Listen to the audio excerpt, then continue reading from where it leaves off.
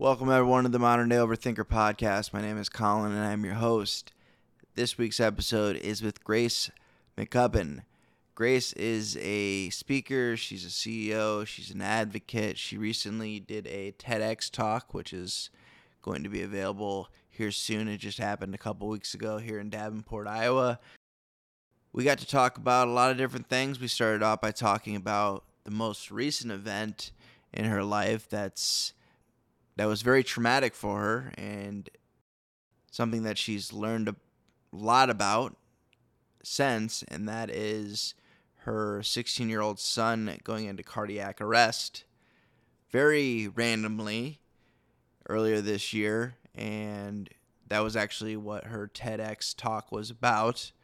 So we talked about that as well as just her experience being a TEDx speaker and the process behind that. We also talked about trauma-induced OCD, generalized anxiety disorder, being a child of an alcoholic, authenticity, and the fact that no one has it all figured out. And also, we wrapped up by talking about advocating for yourself medically and being open and honest with your doctor. And if you don't like your doctor, get a new one if you're able to do something like that. If you're in a position to do that, remember you're the patient and they work for you. This was a solid 1 hour episode. We did not do video for this. Grace explains that at the end of the podcast. It was kind of funny. I'm glad that she was able to make it and we were able to do the audio because most of you are probably listening on Spotify or Apple. And if you are listening on Spotify or Apple, please leave a review if you like this podcast. If you have any suggestions, send me an email, mdoverthinker@gmail.com. I appreciate it. I appreciate everyone who listens, shares, and lets people know about this podcast because it's been a long run. I'm really looking forward to the future of the podcast and being able to have more awesome guests such as Grace in the future. So without further ado, this is episode number 76 of the Modern Day Overthinker podcast with Grace McCubbin.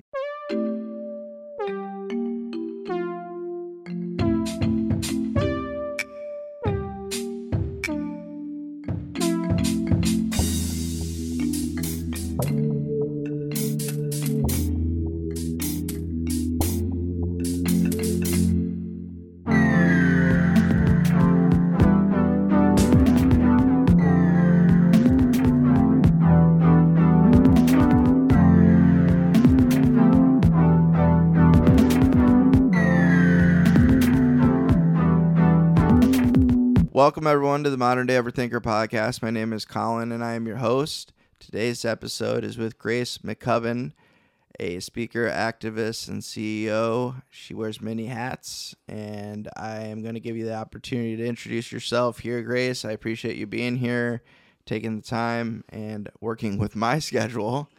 That is a nice thing about probably being the boss, is you get to have a little bit more flexibility. It is, absolutely. And thank you so much, Colin, for having me on the show. I am the CEO of a recently founded startup in downtown Moline, and it is awesome to be able to set my own hours. I bet. Lifelong dream, for sure. So the startup is just a couple months and launch, right? Oh, yeah. I mean, we've been doing it on the side for like 5 years. Okay. But we officially turned it into like a full-time thing back in February. Okay. And then we had like our formal grand opening just last week at our administrative office. You had a lot going on last week. A lot going on last week. So you had the launch, you had the TEDx talk. TED Talk. How long was in advance did you know you were doing that? Okay, so I don't know how those work. So so I actually don't know a lot about how they work either because I had a really non-traditional path to TED. So Okay. normally you apply to be a TED speaker. Got it. Right. And like, for instance, they told me at the Davenport TEDx that they got 3,000 applications this year to speak, and they narrowed it down to 10 speakers. Oh, sorry. See? You're good. You're good. Okay. So they narrowed it down to 10 speakers, but they actually asked me to speak. They saw me on the news and they contacted me and were like, hey, like you were really compelling. Do you feel like you could do a TED Talk? And I sort of was like, I guess. And I really didn't take it seriously because I didn't believe that it was real, I guess. I don't know. So I just kind of shrugged it off. And that was back in like, I don't know, March, right? And then in May, the TEDx people reached out to me and were like, hey, like we're getting going with the plan. And like, you still down to speak in October? And I'm like, I guess. And next thing I know, they're sending me like speaker packets. And TED is really rigid. Okay. You have like a coach that reviews your talk. Like there is nothing winging it about TEDx. Like it has to be fully memorized. Like you can't have notes or anything on your hand, like nothing. And you have to do it at rehearsal and it has to be approved by TEDx. So you have to show up on that stage at rehearsal and deliver the talk that was approved. It can't be a different talk. Oh, man. Mm-hmm. As a comedian, I don't like that at all. Yeah, and it's like 10 to 15 minutes. It's like a pretty rigid. They don't want anything shorter than 7 minutes, nothing longer than 10. 10 minutes of talking to memorize verbatim is insanity. It's a lot. It was a lot. It was. I can't remember how long our speeches were. When I was in middle school, we had to do memorized speeches. Oh, yeah. And it's good practice for this. Yeah, and I always did horribly. Because of the memorizing. It's not easy. I'm a freestyle guy. It's not easy to do. And honestly, I struggled a lot with it. And I know there were other speakers there at the rehearsal that were like not quite there. So when did you start preparing then?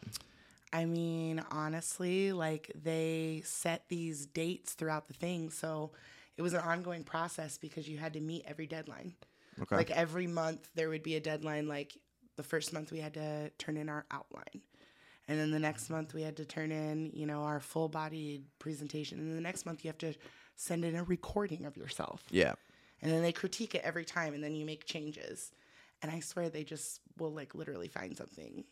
Just because it's the process. They can't tell you it's good too soon. Yeah. That would, So, how long until you think you had it down? Like, where you're like... Okay, honestly, like 3 days. But yeah, this is a strategy I've had since college. I call it like the pump and dump, where I use note cards, okay? And I chopped my talk up into like 10 different note cards. And I did 10 specifically because I have 10 fingers, okay? There you go. So when I'm on stage, I'm going through and I'm counting out those paragraphs. So I did 10 paragraphs and I memorized them out of order. So like I would know like paragraph number 2. When I said the word 2 in my head, I could recall that paragraph. That way, when I'm on stage freaking out under the lights and I'm sweating like a freaking pig, I can just, lights. Oh, they're so bright. You don't even know. And you're like instantly hot, just from your head to your toe. You're just hot. Yeah. Like you can't escape. It's crazy. And then you're like walking around and you have to stay in this certain zone for the spotlight because the spotlight doesn't move, but they don't want you to be still. So I'm like trying to remember my talk, trying to stay in this like light circle. Yeah. It was really, really intense, but I only screwed up 2 times. And the only person that noticed was my son because he had heard my talk so many times at that point that he was like, I heard that. Yeah. I was like, and the talk was mainly based on your son, correct? It was based on his sudden cardiac arrest, which is like insane for me to even say still out loud. But yeah, that is a really crazy story. It actually happened earlier this year, February 24th, in fact, which was ironically 52 days after the sudden cardiac arrest of Damar Hamlin, the NFL football player. Oh. So I don't know if you remember that, but I do. Yeah, back in January, he went into sudden cardiac arrest on national television. Mm-hmm. And like before they cut away, I mean, you actually saw them performing CPR on him and no one knew if he was going to live or not. And it was nuts because when that happened, I remember hearing about it. I remember talking about it with people. I remember thinking about like how crazy that was that happened. Mm-hmm. And then I remember thinking like, gosh, that's like got to be like getting struck by lightning, right? Like it's often enough that you like know what it is, but you could never imagine it happening to you because who gets struck by lightning? Like literally no one. I don't know anyone. Well, 52 days later, my 16-year-old son, and I just have to quantify, my son is like 6 feet tall, 170 pounds. He's not like overweight. He doesn't have any pre-existing health conditions. Yeah, he's just a normal, healthy teenage boy. And he's not an athlete. He doesn't play any sports. And he wasn't on the athletic field or in gym class when this happened. He was sitting at his desk in study hall. Wow. And the bell rang. And all the kids got up to leave, and the teacher heard like a thump that was like a weird thump, and she turned around, and my son was on the floor on his side, quote unquote, seizing. They thought initially that he was having a seizure, but in reality, sudden cardiac arrest often mimics the symptoms of a seizure because your body goes into this state of distress where you're trying to breathe, but you can't because your heart stopped, and it kind of resembles a seizure. So luckily... And I mean, I can't express to you how lucky we were, honestly. Luckily, everyone at his school basically did everything right. They called 911 right away. They got the school nurse. His school had AEDs on site, and one happened to be right outside of the classroom he collapsed in, which is just insanity, right? So by the time the nurse got to him, he was blue, hypoxic, had been without oxygen for 3 minutes.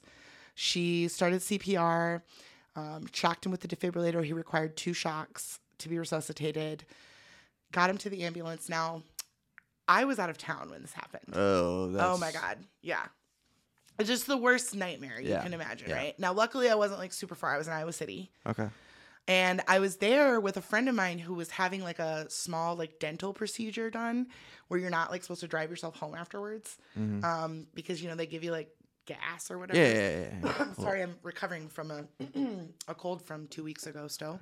No, you're good. But anyway, so I was like the relief driver. Yeah. So I was like literally like chilling in the car, waiting for her to be done with her thing, and then I was going to drive her home. And in the meantime, I was like taking care of some business on the phone. So when the first calls came in, I ignored them all. Sent them right to voicemail. Because that's what I do. I'm busy. Yeah. I get calls all the time from random unknown numbers for work, you know? Yeah. So I send everything to voicemail. Thank God for visual voicemail. Yeah. Where it like texts you. Yeah. Because I saw a problem with Maddox and immediately hung up and called. But in no way, and for like, did I think anything serious? Yeah. Right? I'm thinking like he's sick, he needs to be picked up, whatever. Or does he get in trouble ever? No.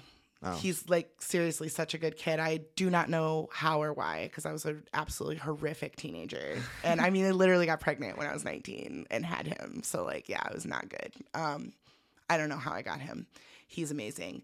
But no, it was the police calling me. Ooh. Yeah. And they were like, are you Maddox McCubbin's guardian? And I was like, yes, I'm his mom. And they were like, does he do drugs? Like, that's the first thing they said to me. I mean, fair question, I guess. And I was like, what? Because I mean, at that point, I don't even know what the fuck's going on. Yeah. You know, like, and I'm like, coming out of the gate with.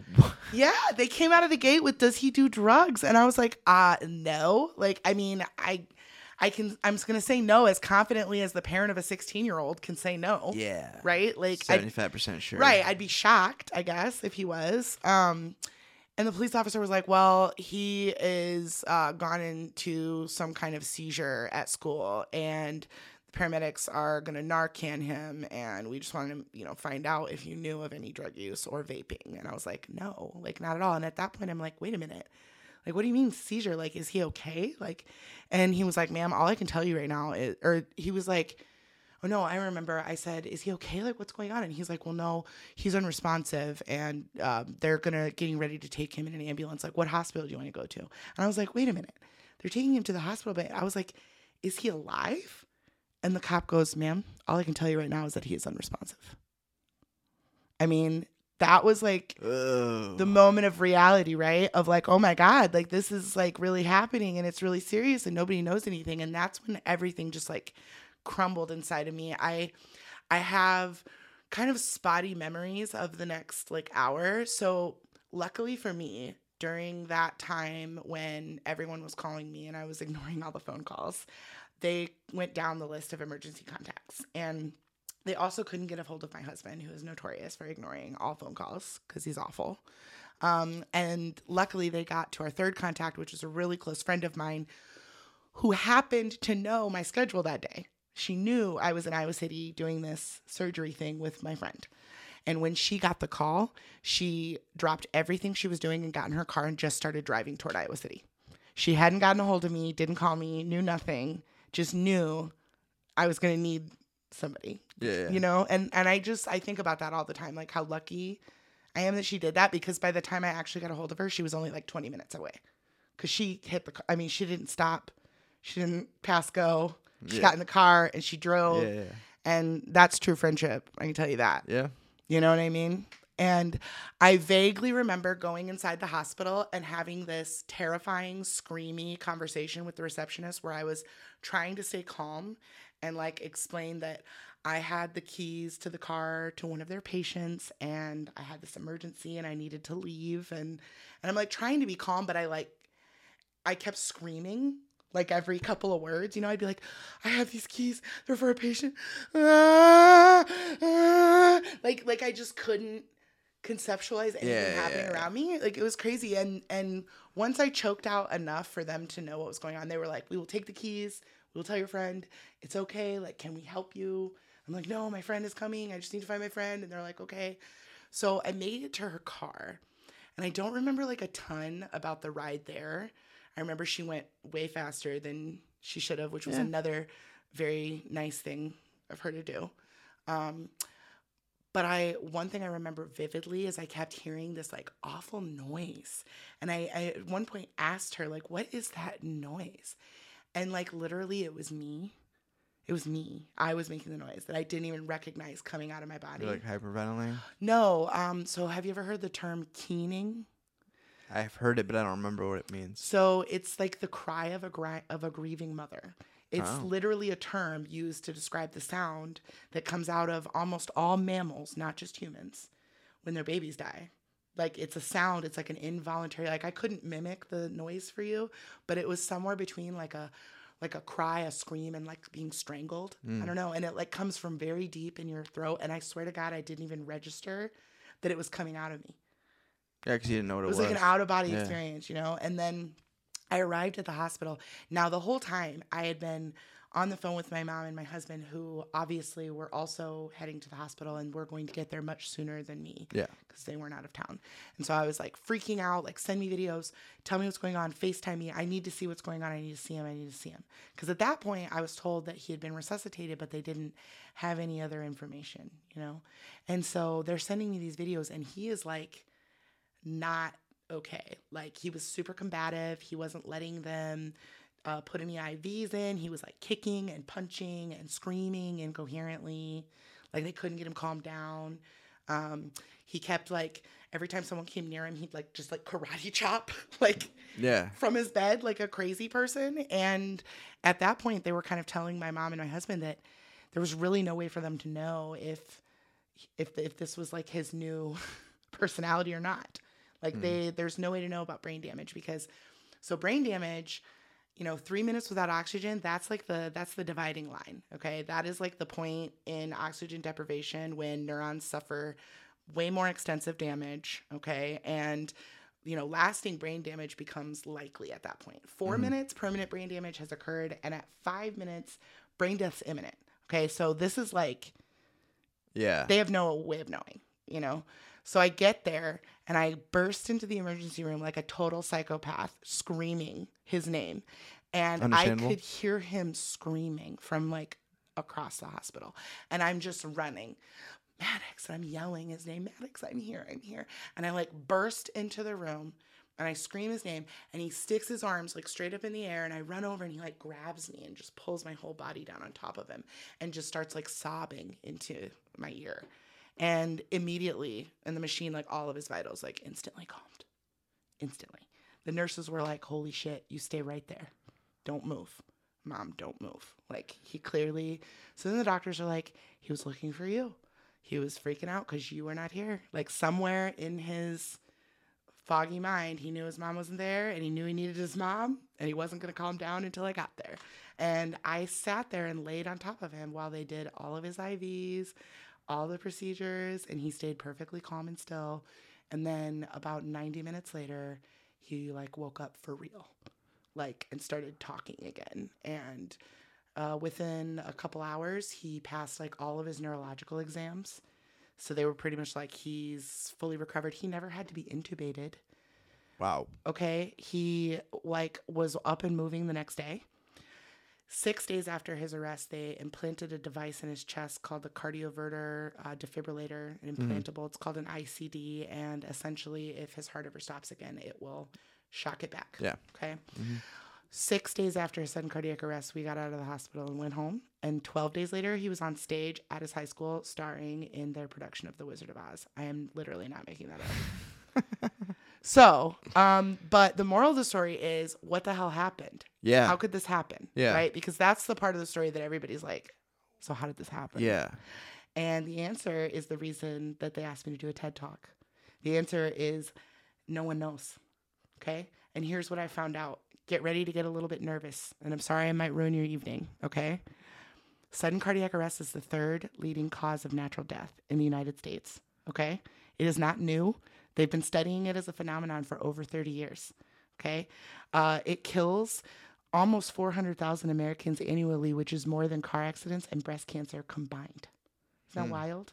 Do you hear about it that often? No. No, which is crazy. I started hearing about it the last couple of years, though. I bet. And I bet you're going to hear about it more and more as there are more and more public occurrences. But the reality is that it's a silent, pervasive killer in our community, and no one's talking about it. And the result of no one talking about it is that there's no protective legislation. And what I mean by that is, so like smoke detectors and fire extinguishers, those are required by law on a federal level in places where people gather. Okay. Not just schools, like rentals. You're going to rent an apartment. They're going to force you on that on you. You get a first time homeowner's loan. They make sure you have fire and smoke detectors, which is like, I mean, yeah, standard. Yeah. Right. And nobody even blinks at that. Right. So even though statistically a school is more likely to have a student go into cardiac arrest than they are to have a fire in the building, you're going to find fire prevention in the form of smoke detectors and fire extinguishers in those school buildings in all 52 states. Only in 20 states are they required to have AEDs. What does AED stand for again? That's the defibrillator that saved my son's life. Okay. Okay, so an What AED. is that? What does it stand for now? Okay, so this is horrific, but I just have the hardest time remembering what AED. But I know I have too many acronyms in my brain. I have too many acronyms, but I know it's emergency defibrillator. Okay. It's automatic. I think it's automatic emergency defibrillator. Okay. And what's cool about AEDs is that you don't have to know how to use it.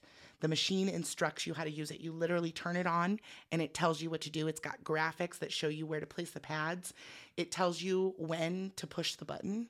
It's literally like a child could do it. Good. You know, and the fact that sudden cardiac arrest occurs so frequently and the fact that they're not like federally mandated literally anywhere is just bizarre. It's just, it's weird. Unusual for our culture. And the best guess, because I've talked to a lot of people about this. I volunteer with Project Adam. I also have like a really close relationship with Maddox's cardiologists, and Maddox is my son. Maddox's cardiologists in Iowa City, who are also like super involved in, you know, spreading awareness about sudden cardiac arrest. And they have told me that their best guess is that sudden cardiac arrest is too frightening for parents, especially. Right? You find out that there's this really high risk thing of death, right? And then you find out there's literally nothing you can do to prevent it. Nothing. So what is easier? Is it easier to fight this battle to make everyone properly afraid of it so we can get the things we need? Or is it easier to just stick your head in the sand and convince yourself that that's never going to happen to you?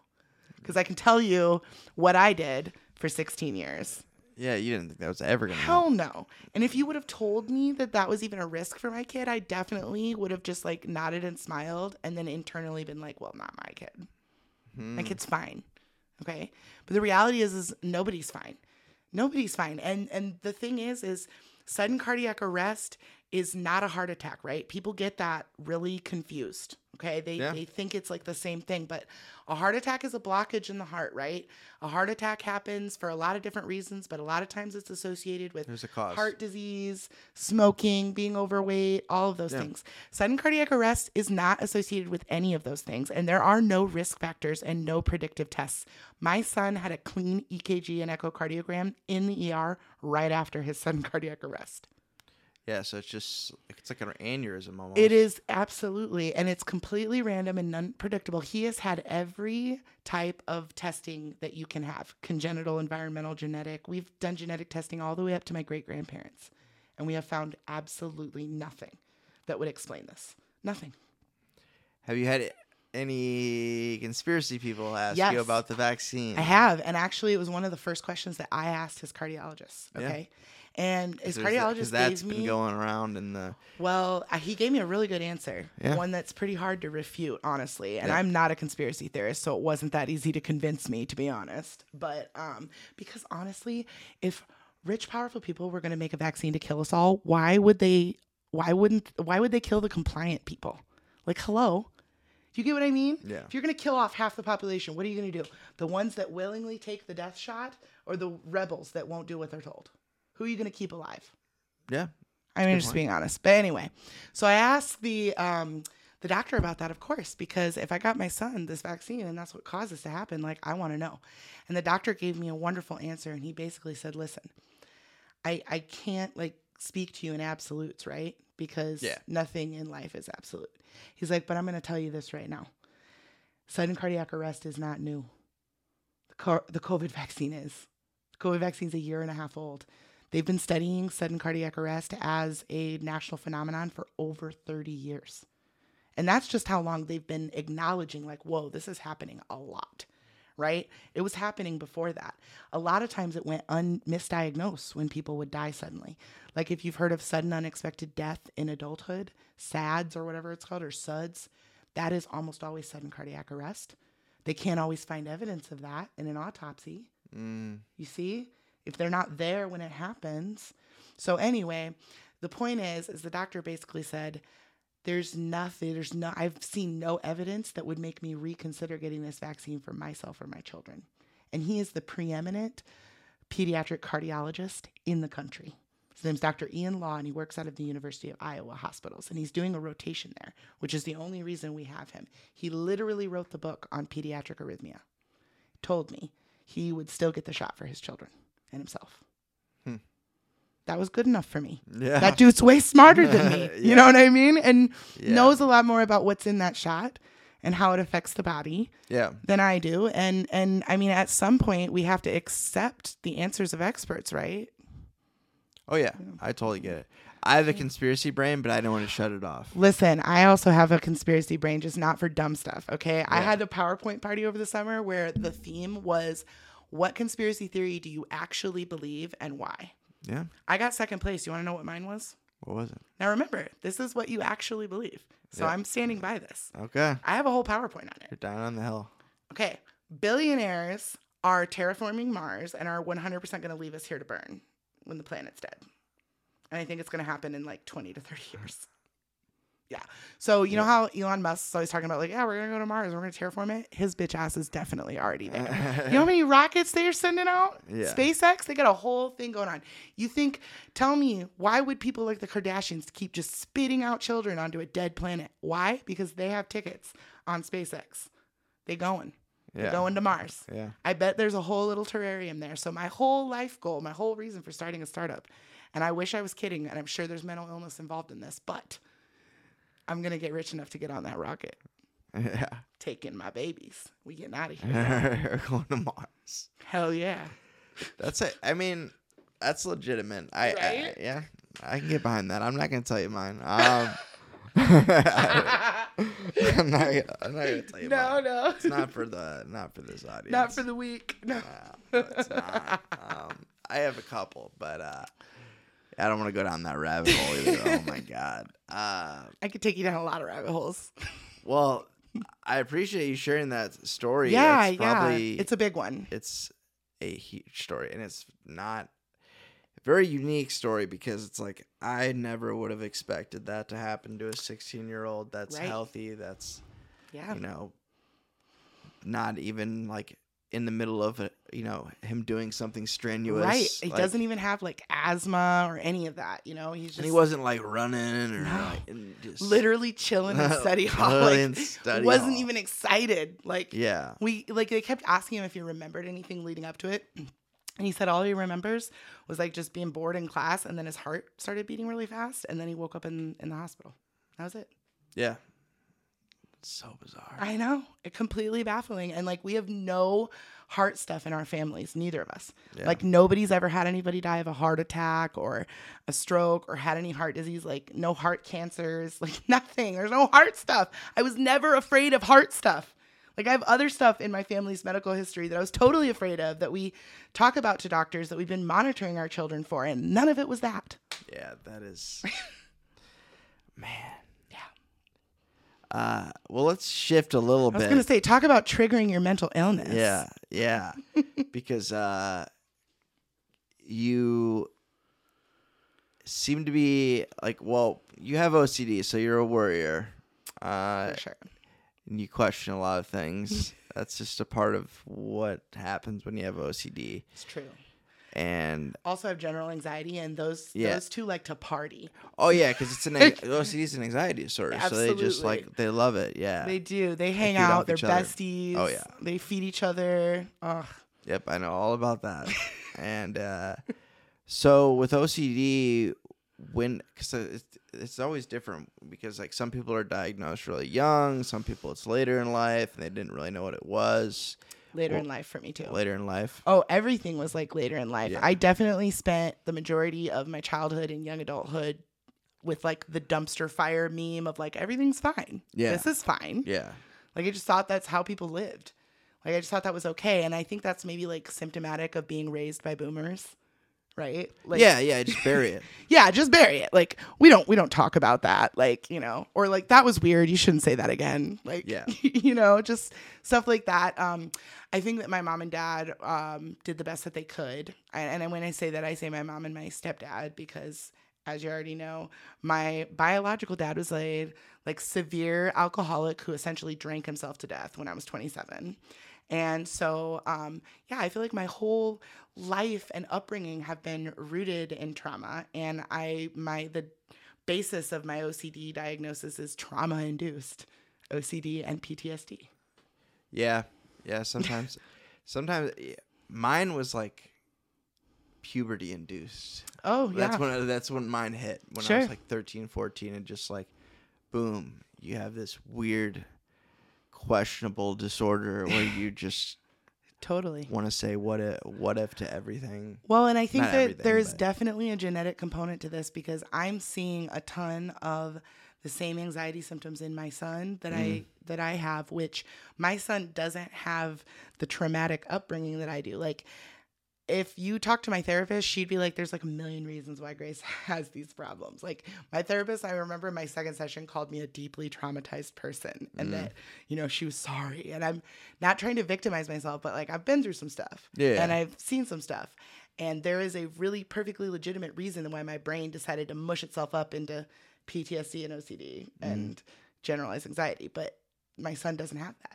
My son was, yes, I mean, I guess it's traumatic to be birthed by a teenager. It's probably not like the best, but I stayed with his dad. Like we're together. Like I'm married to him, which is like crazy, right? We have another kid together. We've been together for almost 20 years. We've had a very loving and healthy marriage. We both finished college, had good careers. Our children have known nothing but like love and support and contentment by two married parents, which I feel like is rare. Yeah, it is. He's still an anxiety-riddled freak. No prisoners. You know what I mean? It doesn't matter. It doesn't matter. It doesn't matter as much as I thought it would. You know what I mean? Like I really thought my kids would be safe if I did all the right things, right? Like I thought to myself, as a traumatized child, I can definitely tell you how not to parent, right? Yeah. And then I'm going to do the opposite. And like my parents did a ton of good things. So I'm going to keep all of those. Yeah, right? keep those. But I'm going to dump all this bad stuff, and I'm going to do everything the right way, and I'm going to shield my children from all of this. And I did, and it still didn't matter. Yeah. Yeah, because it's... Right? Yeah, more than likely, yeah. It's just... I mean, I'm sure that it goes back a long way in my genetic line, which would explain why my dad was an alcoholic and his dad was an alcoholic. Yeah, and his dad. He wasn't just drinking just because it was fun. No. And that's the thing. Like, I think that I broke the cycle in my family. So I'm literally from like a long line of alcoholics. I think I'm the first one that's not an alcoholic in like, because I know my dad, my grandpa, and my great grandpa raging, and the grandmas, the spouses of each. Oh, really? Yes, raging. So like, I think I am like the first generation to like break that cycle of alcohol addiction, but I'm definitely like addicted to other stuff. Because that could be, that could be very genetic. Yeah, and I think addiction is addiction. I don't think it. They just happen to choose alcohol. That's how I feel about it. And I think that as an addict myself, and watching the effect of alcohol on them, I think is what steered me away from it. And I found other stuff to get. I've met a lot of people like that. Yeah. Yeah, and like I've messed around with other stuff. I think getting addicted to success and to competition and to work. I have a huge issue with workaholism. I don't know what to call that. Yeah. But my husband does too, and we like enable each other. So it's yeah.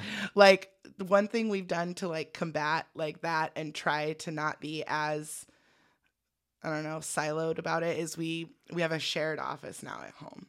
So we both sit in there side by side while we work till 9:00.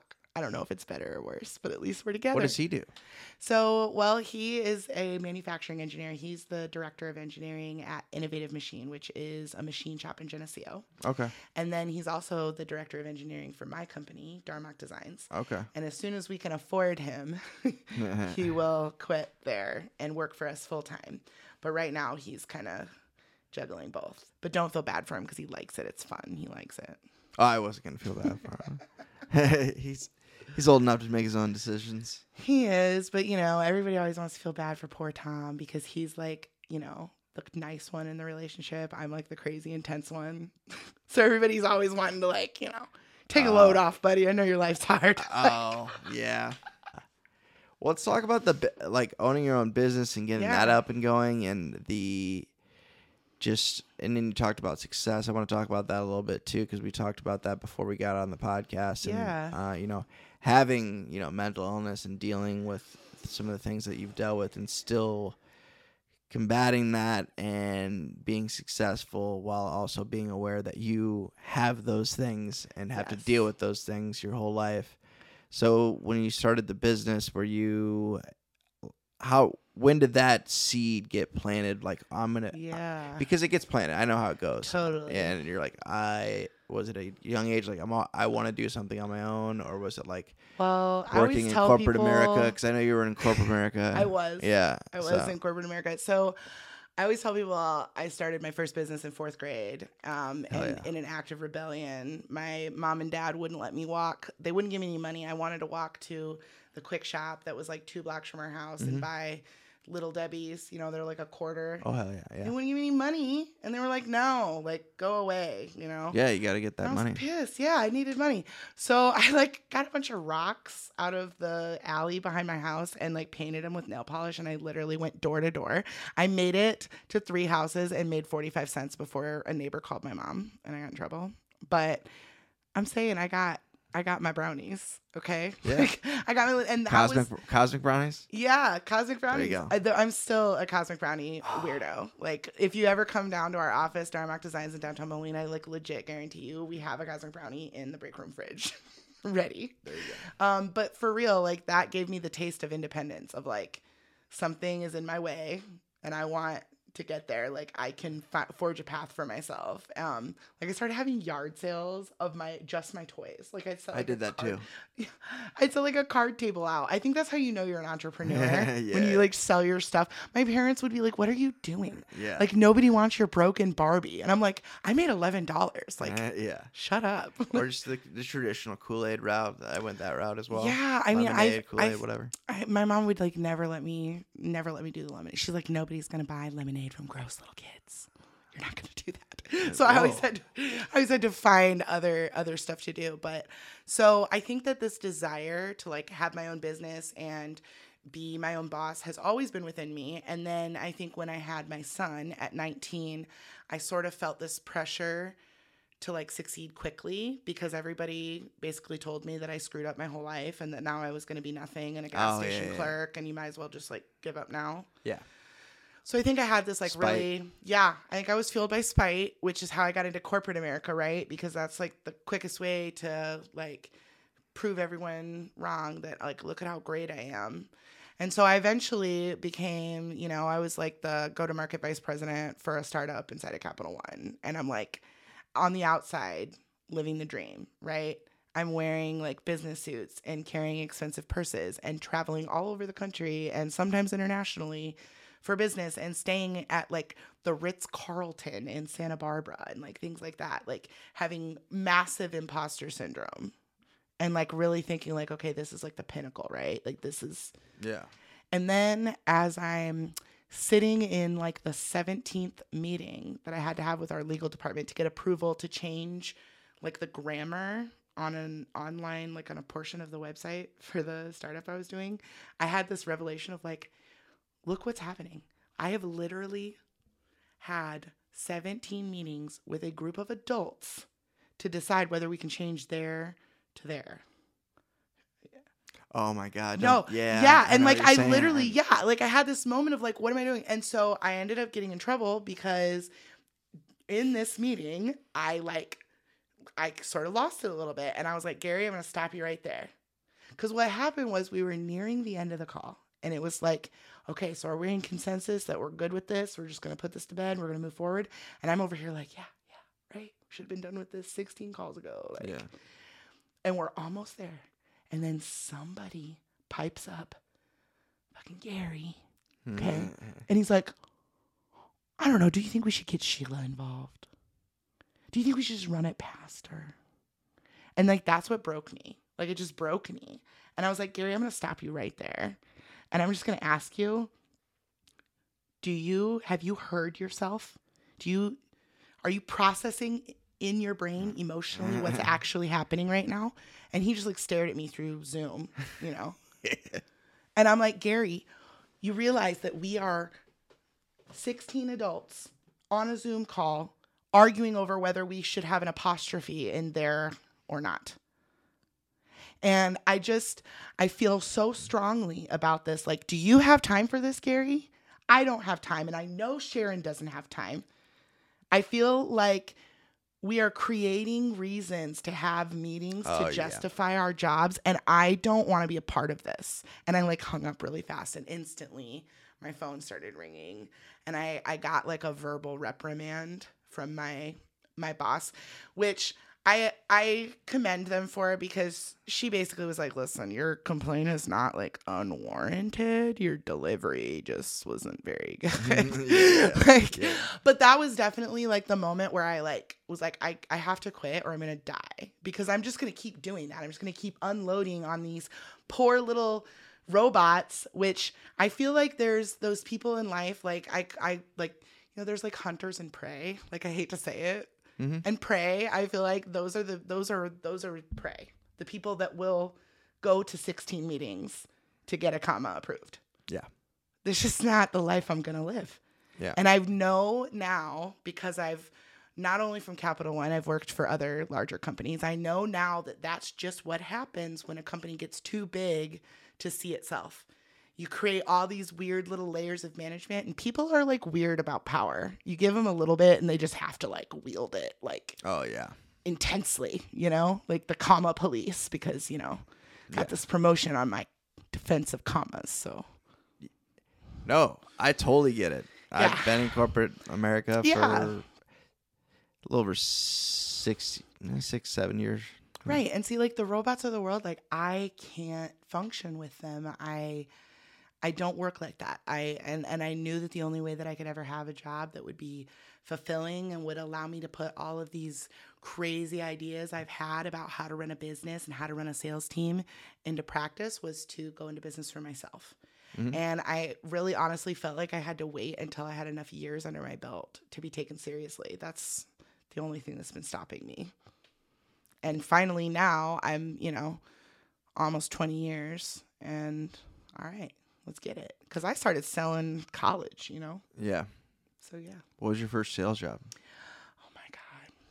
I mean, okay. So, obviously, I had some, like, retail stuff in high school. But my first real sales job. Yeah. Okay. So, when I was in college, Okay. Have you ever heard of Pure Romance? Oh, I have.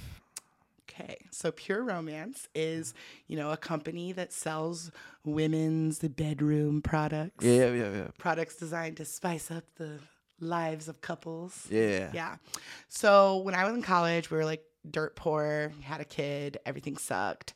But I was going to school full time, and having a traditional job was kind of out the window. And one of my friends bullied me into going to her sex toy party, which I was like, not interested in going. I don't have any money. Like, whatever. Not buying anything. Yeah, that's exactly. She's like, you don't have to buy anything. You're just funny. You're like my funny friend. So you have to come and like drink and keep the conversation going. And I'm like, now I'm flattered. So I'll go. Right. Yeah. So thank God I did, because the sales lady was like awkward. Like, it was bad. And I felt like I had to like jump in and make jokes and like help her to like save my friend's party, because I felt bad. And then at the end of the night, she made like, I don't know, like $1,000. And everybody was coming up to me like, I only bought stuff because I had so much fun listening to you and joking and laughing. And it just like got me in the mood. And I went home that night, and because I've always been like absolutely insane and very like, I'm, jump in, think about it later kind of person. I like came home and I was like, hey, to my husband, I know we only have $200 left in our savings account, but it so happens that this startup kit for this sex toy company is $200. Like, can I buy this and start selling sex toys? And my husband, bless his heart, it was like, okay. Oh my God. So 10 months, by the way, 10 months later, I had sold $45,000 worth of sex toys. I had gotten a letter from Pure Romance with like, so they sent me a cookie basket with a big card in it that said, "Who are you?" Question mark. So that was my first sales job. And that's awesome. Well, and I was in school at the time to be a teacher. Oh. Okay. And so I'm having this insane success as a dildo salesperson of all things. Yeah. And I'm like legitimately. Sales gives you that rush though. It does. And I'm legitimately making like really good money. And my husband, I'm getting close to graduation, and I'm like, I don't know if I will make this much money teaching. Like I'm not actually sure, because at that time I was looking at like a $30,000 salary probably starting out of college for teaching. Yeah. I was, making over 40 already selling sex toys. You know, like, so we had this like discussion, and my husband was basically like, well, whatever you want to do. And in this like insane turn of events, and I literally, all of my counselors made me like sit down. They had like an intervention with me because everyone was shocked, but I completed my program, but I didn't get licensed. I didn't sit for any licensure exams or get any of my certifications for teaching. And when I withdrew from all of that at the end, they like all sat me down like, what are you doing? Like, why aren't you getting anything? I was like, I don't want to teach anymore. And they're like, you're done. Like, you're done. Like, you've done all the things. You're done. And I'm like, I don't want to. Yeah. And they're like, what? So again, crazy person, right? I instead went and tried to get like a professional sales job, because after having a taste of that, I realized that on your resume has got to be fun. It was. Because at first I had to put it because I didn't have anything else. You had to put right? That. I had to. And then after that, job though. Well, and then once you get to a certain point in your career, you get to like, you get to laugh about it. Yeah. And people love it. But at the beginning, it's kind of like sketchy. You're like, no, I swear to God, it was like real sales. But I worked for Enterprise Rent-A-Car. Okay. Did you know you have to have a bachelor's degree to work there? That doesn't surprise me. They take a lot of people. Yeah, those people getting you your keys and like scraping the fucking puke out of the car, they have a bachelor's degree. Yeah. And they make $11 an hour and they hate their lives. Yeah, I know. Yeah. So that's where I worked, and I did really well, immediately got promoted into business rental sales, did like $2 million against a $500,000 quota, like my first year. And I've just been screaming along ever since. Like, I went from there to selling office technology, which was like printers, copiers, software. Yeah. I did that for almost a decade and totally annihilated it. I was in the top 5 almost every year, won tons of trips overseas, made more money than I ever thought that I would be able to make at that time in my life. And then just kept like going and going and going until I woke up one day and realized I was a shell. And I hated my life. Yeah. And I had everything that I wanted. Yeah. You know what I mean? Like, what? How disappointing, you know? Yeah. And then that's when I realized I didn't have any of the things I wanted. I instead had all of the things that everybody told me that I was supposed to want. Imposter syndrome. All day long. And that is another facet of generalized anxiety, OCD, PTSD, is that imposter syndrome. That voice in your ear that's always telling you, like, you're not good enough. They're going to find out that you're a weird loser. Yeah. Any minute. Yeah. And I'm telling you, there were so many times at Capital One where I have no idea how they did not figure out that I was a weird loser. Like, I did so much weird stuff. Okay, I have this great story. Everyone begs me to tell it because it's one of my best. It has a title. Any story that has like a title that you can bring up, people are like, what? So this is called The Milk. Okay. So I was on a business trip. Now, again, I have generalized anxiety, OCD, all these issues, and they all go with me on business trips. And so I have a lot of like rituals and routines that I do to stay not insane when I'm on the road for work. And one of them is that like I have weird stuff about food, and like Capital One is super weird about food. They cater in everything, and it's always like incredibly elaborate. Like they'll serve you like falafel and like sprouts. And like I am more of like a Spam and like mac and cheese girl. Like I just have no palate. I was raised in the 90s. I was by myself all the time. I was raised on Kraft mac and cheese. My parents were never home. Like I exist on like salt and carbs. So this is like horrific for me. So every time I would go on a business trip, I would always like Instacart like small items to keep in my room, and I would like, you know, shove granola bars and cereal and shit down my throat, and then I'd go to these meals and like eat my little bites so I wouldn't look weird, and that's how I got through it. Okay. Yeah. Well, I ordered my Instacart order, and the way that I did this was I would always like sneak off early from the first night's dinner and like tunnel up to my hotel room and then like secretly get the order and like run up to my room while everyone was still like doing stuff. Yeah. So that no one would see me being weird, because they're like, they provide you food. What are you doing? It's like, mind your own business, Carol. Yeah. Not asking you to pay for it. Yeah. You know? So anyway, I order all these groceries, and in part of the grocery order, I ordered a pint of milk. You know, like a little carton that would come in like in your lunchbox to go with the little single serving bowl of cereal that I'd bought. And this DoorDash driver shows up with a gallon of milk. Okay, I'm in the lobby of this hotel, this 5-star fancy ass hotel. Like literally 20 feet away is the hotel bar where all of my coworkers are like drunkenly yee-hawing. Because that's another thing. A lot of times they let you bring it up to the room. Not this guy. He would not bring it up to the room. He made me come downstairs, and I was pissed. Yeah. So I'm trying to scurry, and he tries to hand me a gallon of milk, and I'm like, absolutely not. Not only did I not order that, but where do you think I'm going to put that in a hotel room, sir? Like, no, not taking it. And he's like, Mom, this is yours. You're taking it. And he like shoved it into my hand and then like ran away. So now I'm standing. Did you get you a big box of cereal too? No, I had my tiny little bowl and my granola bars. Like, you know, and it's just a small sack of appropriate hotel room items and then a gallon of milk. So now I'm freaking out and I don't know what to do. And I like look at the lady behind the desk and I'm like, can you take this milk? And she's like, no. And I'm like, oh my God. So I like run as fast as I can to the elevator. And I'm like, if I just make it up to my room, everything will be fine. Mm-hmm. Like no one's ever going to know. It's not a big deal. I'll dump it out, throw it away. It'll be over. The minute I get on the elevator, the doors close and I'm like relaxing because I'm like, okay, I made it. No. 1 second later, ding. Doors open. Guess who's standing there? My boss. Yep, my boss. It's 10 o'clock at night. I'm in full troll mode because I've already like taken off all my makeup. I've got like my top knot, my sweatpants. I'm disgusting. And I'm clutching a gallon of milk like a freaking gremlin in the hotel elevator. And she just looks at me and she's like, Grace, why do you have a gallon of milk? And I'm like, Jessica, just shoot me in the head. And then I ran away. And then had to like text her the whole long story like a psycho. So anyway, the point of the story is that if someone like me can have a high-powered, high-paying job, you can too. Yeah. That's a good way to end it right there. Oh, man. Yeah. The milk story. It's just, yeah. I have a lot of stories like that involve me just like humiliating myself horrifically. Fun stuff. It builds confidence. It builds something. I mean, once you've embarrassed yourself to a certain point. Oh, yeah. You're just not afraid You're anymore. untouchable. You're untouchable. Yeah. I'm the golden god in that department. Yeah.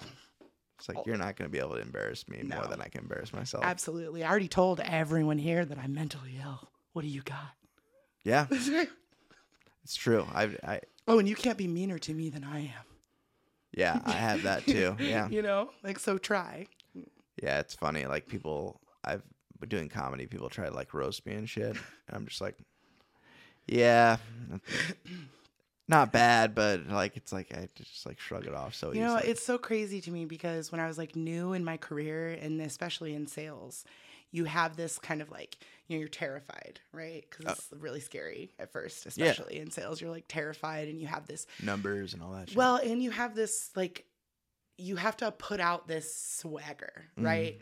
To get through it. Because if people notice that you're like off at all, they're immediately going to shut you down. That's what you think. Well, that's in your head. Yes. Yeah. So I found out that in reality, it was crazy because, 20 years in, and now I'm developing this like sales training program that I'm like selling to other people. And I've discovered that like the key to success truly is vulnerability. I had no idea. I had no idea that just admitting that I was the dumbest person alive was how to get people to trust you. But it is. Because at the end of the day, people buy from people they like and people they trust. And if you can come into a scenario and say, listen, I'll be honest with you, I don't know shit about that. Yeah. However, I will work harder to find out for you than anyone else. And you know what? I'm not gonna be smarter than you about it. We're gonna learn together. Yeah. People really like That's that true. Authenticity, and they really like that when people show their humanity, and when we take those walls down and like that polished veneer and just kind of present ourselves in like the human realm, that's when like real success happens. And it's the opposite of how I thought it would be. Like when I was young and starting off in sales, I thought like the pinnacle was where you were like you had to be the polished yeah. business suit, and you're like pulling up in a Corvette and you're like, I don't have time, guy. Yeah. No, and in reality, it's pulling up like 2 minutes late and having like your hair like in your face and coming in and being like, you guys, I'm sorry. I'm just a hot mess. Yeah. And they're so much more forgiving to that person than they are to Hot Rod. Yeah. Like all day, every day. Like, this guy's a douche. Exactly. Yeah. A total douche. Yeah. Like, and nobody likes a douche. No. But you know what? Everybody likes, a friendly mom that's just gonna give them the real deal, right? Just be honest. Just tell them the truth. Yeah.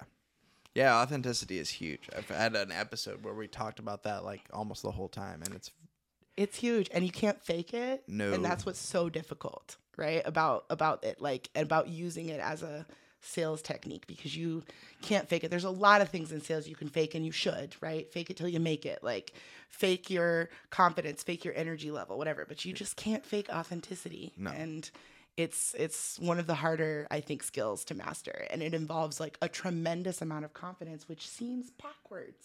Yeah. Right?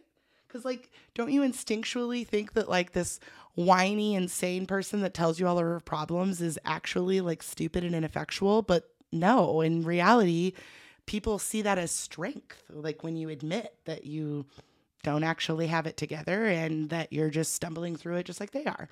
It's like that human connection, the camaraderie that... Nobody has it all figured out. Not even close. But man, do we convince ourselves that people yeah. do. I know I do. And like, that's one of the reasons why I've started admitting this, because I've had people like my employee, Lauren, tell me that they're inspired by me and intimidated by me. And they think that I am like, this unflappable boss person. And I'm just like boggled to hear that someone would think that about me. Like, I'm over here like sweating. What are you talking about? Lauren actually was I'll blow some smoke up her ass. She's actually her episode is the top episode I've ever had. That's so cool. Yeah. I'll have to listen to it. I don't know, but it's all, I don't know if there was I know it was doing well anyway, but all of a sudden it spiked in just one location, and I don't know why. I still have to ask her about it. And it's like, I don't know if it was a I don't think it's a glitch because I didn't do any like weird marketing stuff, like, you know, where you're like pay somebody for, people pay people for listens and stuff. Absolutely. I didn't do anything like that, so I'm like, I don't know what happened, but yeah, but she was super raw. Oh, she's super such a authentic, compelling person. And her with a conversation about medication and like not wanting to take the medication and is so relatable. 100%. Like, 'cause she didn't want to deal with the side effects, and it took me years to get on a medication regimen that worked. I kept like taking them till I felt better, and then stopping. Then I felt better, and then you stopped taking you don't them. need them anymore. I don't need them, but because I'm better now. Don't you know? Yeah, it's ridiculous. It's complete insanity. I've done it before, and I've watched people do it, and I'm just like, oh, you felt better because they were working. Exactly. And I feel like some of that is like maturity. Some of it is also advocating for yourself medically, though. Yeah. Because sometimes you don't realize, like, you're supposed to tell them, like, when this unpleasant stuff is happening, tell your doctor, and, you know, maybe there's a solution. I'll give you a really raw personal example. When I first started taking the first anti-anxiety medicine that actually, like, worked for me, I stopped being able to have an orgasm. Yeah, it's a big deal. And I was like, this is not okay, but I also feel so much better. I can't. So I just bit the bullet, even though it went against all of my like old millennial, late Gen Xer style of like not telling people about that shit. Yeah. I went to the doctor. I was like, oh my God, like I can't, you know? And the doctor was like, oh, thank you for telling me. I can fix that. And what do you know? She puts me on another pill that like stabilizes the other pill, and now I'm okay again. Yeah. And that's the thing is that like, I think maybe 5 years ago, I would have just silently suffered until I couldn't take it anymore, and then just stopped taking the pill and waited to have another meltdown. Yeah. Mm-hmm. You know? And yeah, we just have to talk about stuff more. Yeah. Especially with your doctor. Yeah. Like, but you know, you just don't like, I don't know. I think women especially are sort of not really given the license. You know, everybody cares about whether a dude can do it or not, but nobody really cares about whether girls can. So we're not really given that message that, you know, if you can't do it, you should talk to the doctor. Like, yeah. So, yeah. Yeah. It is something that needs to be. You think about it, right? You threw me a curveball on that one. But yeah, because I've had that side effect as a male. Yeah. Absolutely. And it's just like, it's awful. And it's like, and you know, people should prioritize that because that can absolutely send you over the edge.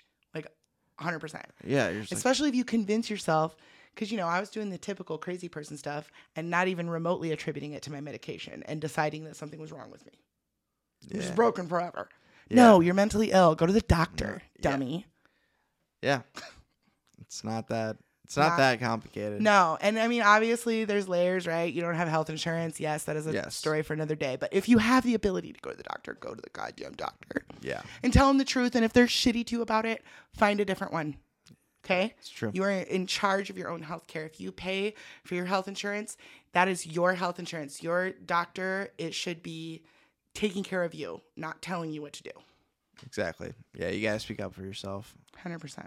There's been times people wanted to put me on stuff, and I'm just like, no, I'm not doing that. See, my doctor practices what she calls patient directed care. So basically, like, if I want to try something, like medication or otherwise, I'll come in and tell her, and then she will research it and do my blood work and determine if she thinks it would be safe for me to try. And if it is, she'll prescribe it. Because it's not her decision. And if I need a medication or not, it's her decision to tell me if it is safe. Yeah. For me. And if it might work for what I want. Right? Yeah. Isn't that what we pay them for? Not their opinion on whether or not I should take that med? Yeah. Should be whether or not I can. Yeah. I'm not any fun for healthcare providers, trust me. I ask a lot of questions. No, that's good. That's good. Because, they do work for you and they make a lot of money. Exactly. So. Mm-hmm. I know we've taken up like. I was like, I think I got to wrap up. We do. We wrap up. But I appreciate it. You taking the time. Yes, and cut a bunch of it out. I'm sorry I didn't tell you about the camera situation. Yeah, see, that's another thing, listeners. The reason there's no clips, although I'll have to send you my nice headshot. I've got my business Barbie headshot. There you go. I showed up looking like a house troll because I'm old and I thought podcasts you only listen to. So I've generally speaking, you're right, but well, I should have known. It's 2023. We have to have video with everything. Yeah, that's all right. Well, thanks for having me on. Yeah, it was great. I got to hear some great stories. I'm all about a good story. So yeah, well, I've got lots more. So just